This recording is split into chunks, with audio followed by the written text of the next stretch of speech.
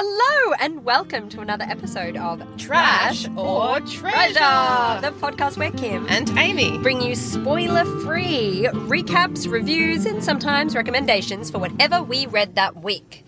Amy, it is your job, as ever, buying you time because I think you're Googling the author's name. What did we read this week? We read Edie Richter is Not Alone by Rebecca Handler. And we didn't read it, we audiobooked. But is there a physical book? I can't find one. Yeah, right. Because I prefer to do physical books. Yeah, I know. See, I found this one first and listened to it because it was quite a short audiobook from memory. It is quite short. I don't think there's a physical book in Australia. Yeah, right, okay. Is at a library, which is where we looked for it. But I did also look on Kobo. But there just wasn't one that was available, hence the audiobook. Okay, cool. So shall I do the spoiler-free Yes, recap? please. What a surprise. Edie Richter is Not Alone is told in the first person. It's about Edie Richter. She writes some kind of material for not-for-profit organizations to do like letter writing campaigns and that kind of thing. And so her partner, I want to say, is an engineer or something. And at the start of the book, Edie Richter's dad is diagnosed with Alzheimer's. Yeah. And so the first kind of little bit of the book tells you a bit about her backstory, but then is really about the family and her personally dealing with dad having Alzheimer's. He deteriorates quite quickly. And then it kind of jumps forward in time and stuff. So you don't read about the Alzheimer's for a very long time. But very early on in the book, so it's one of the first couple of chapters, maybe chapter 3, 4. So I argue it's not a spoiler, but maybe like skip 50 seconds if you're worried about like any spoilers at all. Skip a minute and a half if you're worried. That's right. And go. So her dad deteriorates to a point where the nurse that they keep him at home, and the nurse that comes in to check is like, yeah, this is just what it is now. Like, he's only going to get worse, and one day you'll come in and he'll be dead. Like, that's what Alzheimer's does. That's what this is. And so, like, he's, on top of furniture most of the time, screaming at these dogs that aren't there and all of this kind of stuff. So Edie comes in to do her turn at physical, like, all of the maintenance and, grooming they need to do for dad. Yeah, for the care. And she opens the drawer and sees this sweater he used to wear a lot, and that she loved, and it was really meaningful for them as a pair, and she suffocates him with it.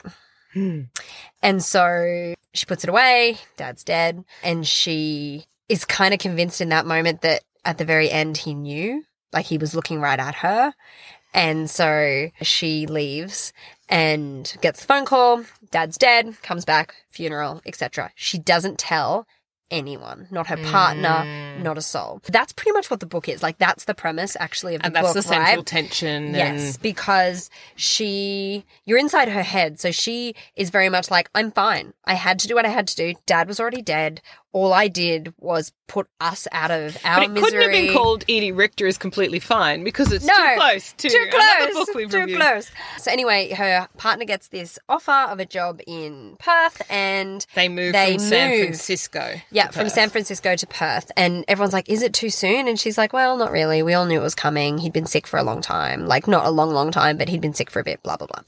And so, yeah, that's what the book is about. And then it's really, she's trying to process that, and she doesn't communicate awesomely with her partner, and he's very busy in this big new job, and she's alone in a new city. And so it's trying to... But she's not alone, But Edie Richter is not alone, which is kind of... her thoughts and her conscience and her... Yes, that's right. But also she works really hard to be like, I'm totally okay by myself. I don't need anyone. I don't need anything. So that's kind of the premise then of the book is she's not alone, even if she thinks she's alone, even if she's trying to make herself alone, she's not. So I did that.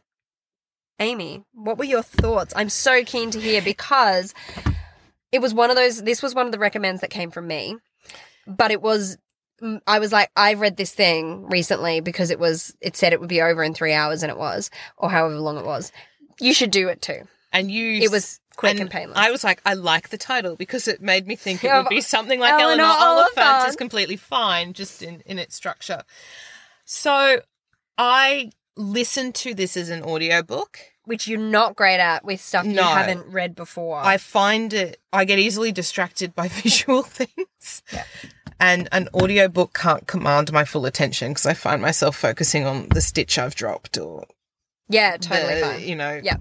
hem that's not It's the sewn same properly. reason I struggled to listen to Simone St. James as an audiobook because it cannot go fast enough. Like I never listen to an audiobook if all I'm doing is like ears in, sitting and listening. So there is a certain type of book I Yeah. think that works best as an audiobook. Yes.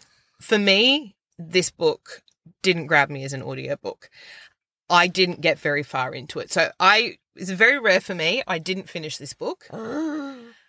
And the main You didn't read reason, the other 20 in the series? the main reason It might get was- better at book Stop. 17. There's no series, I'm kidding. Yeah. The main reason I stopped was because I found the narrator's voice really irritating. And the pace of the book and the way the narrative opened wasn't sufficiently gripping. To overcome her voice. Yeah. It was So, this is it was a really potentially- big challenge. Yeah, I found her super annoying as well. And- I will admit to listening to this on double speed. So however long it said No, it was I going to didn't do take, that. I listened to it in half that time. Yeah. I'm sorry, narrator, and You're some of allowed you to might not listen like to things. this. It didn't work for me, but I think listening, like I actually didn't get to the points where you mentioned about how the dad died. I didn't Yeah. get that far into it. You dropped out very early. I in dropped this out really early. Had I been reading it physically, book. I think the narrative would have gripped me a bit more. Yeah, I would agree. So what I find so interesting about this recommendation is it's actually about the mode of engagement, not so much about the story was what. So I wouldn't Well, it's a recommend it. caveat. Yeah. I wouldn't recommend it if the only way you have to engage with it is as an audiobook. Yeah, that's fair. And that's all I can really say, because when it's first person and you don't like the voice, you're stuck in, like, it's this really annoying person talking to you for hours. About themselves. Oh, I couldn't. I just was like, I'm sorry, I don't like you. Totally fair. As a character or a narrator. Sorry, Edie Richter. Kimberly. You are alone because Amy is out on you. Amy's out. Amy returned it to the library. Was.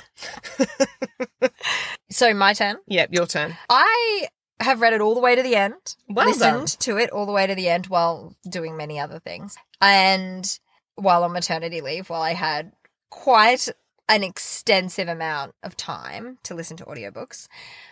And I would also not recommend it. But I why? only Can you talk about the recommended- narrative, though? Yeah, of course. So I recommended it to you as because I think it's no fun just reading things all the time that you're going to love. I think there's a Yeah. benefit in reading things that are way Yeah, no. outside your wheelhouse. Yeah. I will say that the narrative as I outlined it in the plot summary Yeah. sounds like it's going to be a lot more exciting and insightful than it is. Okay. Would it have worked as a short story? Or maybe. So What it wasn't that it I was liked, drawn out? so bits I liked about it. Mhm. I liked her interpretations of Perth. Mhm. That felt really authentic. And I did read something about the author that implied she'd almost done exactly this thing, like had kind of moved from San Fran or something to Perth. So the kind of like going from, she's like not very well traveled. So her all of a sudden being on the other side of the world and it's a very different kind of place. That was really cool. And the interpretation, like her engaging with Australians was really good. The narrator did quite a good job of swapping from her very heavy American accent So I never had to to the engage Australian with that. accent. That was a I bit wasn't fun. sure I could do it. I enjoyed the Australian accenty bits, but they were few and far between, obviously, because it's first person. Mm-hmm. And she at one point goes into the outback, and that was reasonably interesting. The biggest thing that was my issue with this book was I also didn't like Edie. And I get all the way to the end, and I didn't feel that she was a particularly sympathetic character. And the funny thing about it was I have so much sympathy for her in the plot summary. Like when we talk about what she went through and the choice she made and the impact that would then have forever, and she didn't go away, it wasn't premeditated. Like it is this kind of complicated thing where you're like, I would never want to put myself in that situation ever. And so I can't even begin to understand. Like, I have so much, I guess, compassion for someone who's been in that situation. It would be a really interesting ethical debate, wouldn't it? That's right. And because I got up to that part in the book, it held me while I waited for us to have an ethical debate about it in the context of the book, because I felt like that's what it was going to be about. Right. But that is not what it was about. It was essentially about her coming to terms with having to share what she's done, because she can't keep something that huge locked inside and denied forever. It will eat you alive. And then the repercussions of that struggle, and then whatever comes out of it. So it's kind of a lot of denial followed by one moment of action, followed immediately by the end of the book. So on that note, trash or treasure? Total trash. I don't read it unless you're like, wow, that sounds like a trash fire I could enjoy having a look at. You might have access to the physical book, though. See, that's true. If in your region you do have access to the physical book, read that and tell us if actually it was better when I didn't have, like, Edie was better without that. Yeah, that's right. And that's the thing with audiobooks. It's the voice actor's interpretation of the character and their tone and their inner monologue, which is why it's not sometimes a direct they work, conversation between you and the author. Yeah, for sure. Thank you very much. That was a quick one. Thanks for joining us, and we will see you again next week. We'll bring you more trash and treasure and more recaps, reviews, recommendations, maybe not, of whatever we read that week. But till then, happy reading or listening if it's an audiobook. Oh, God.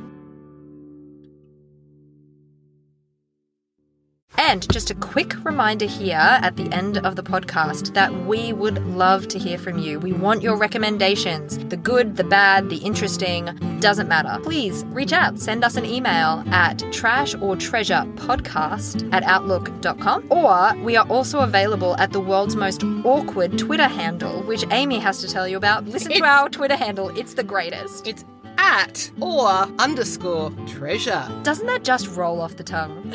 And with those encouraging words, tweet or email us. We love to hear from you. Happy reading. Cheers.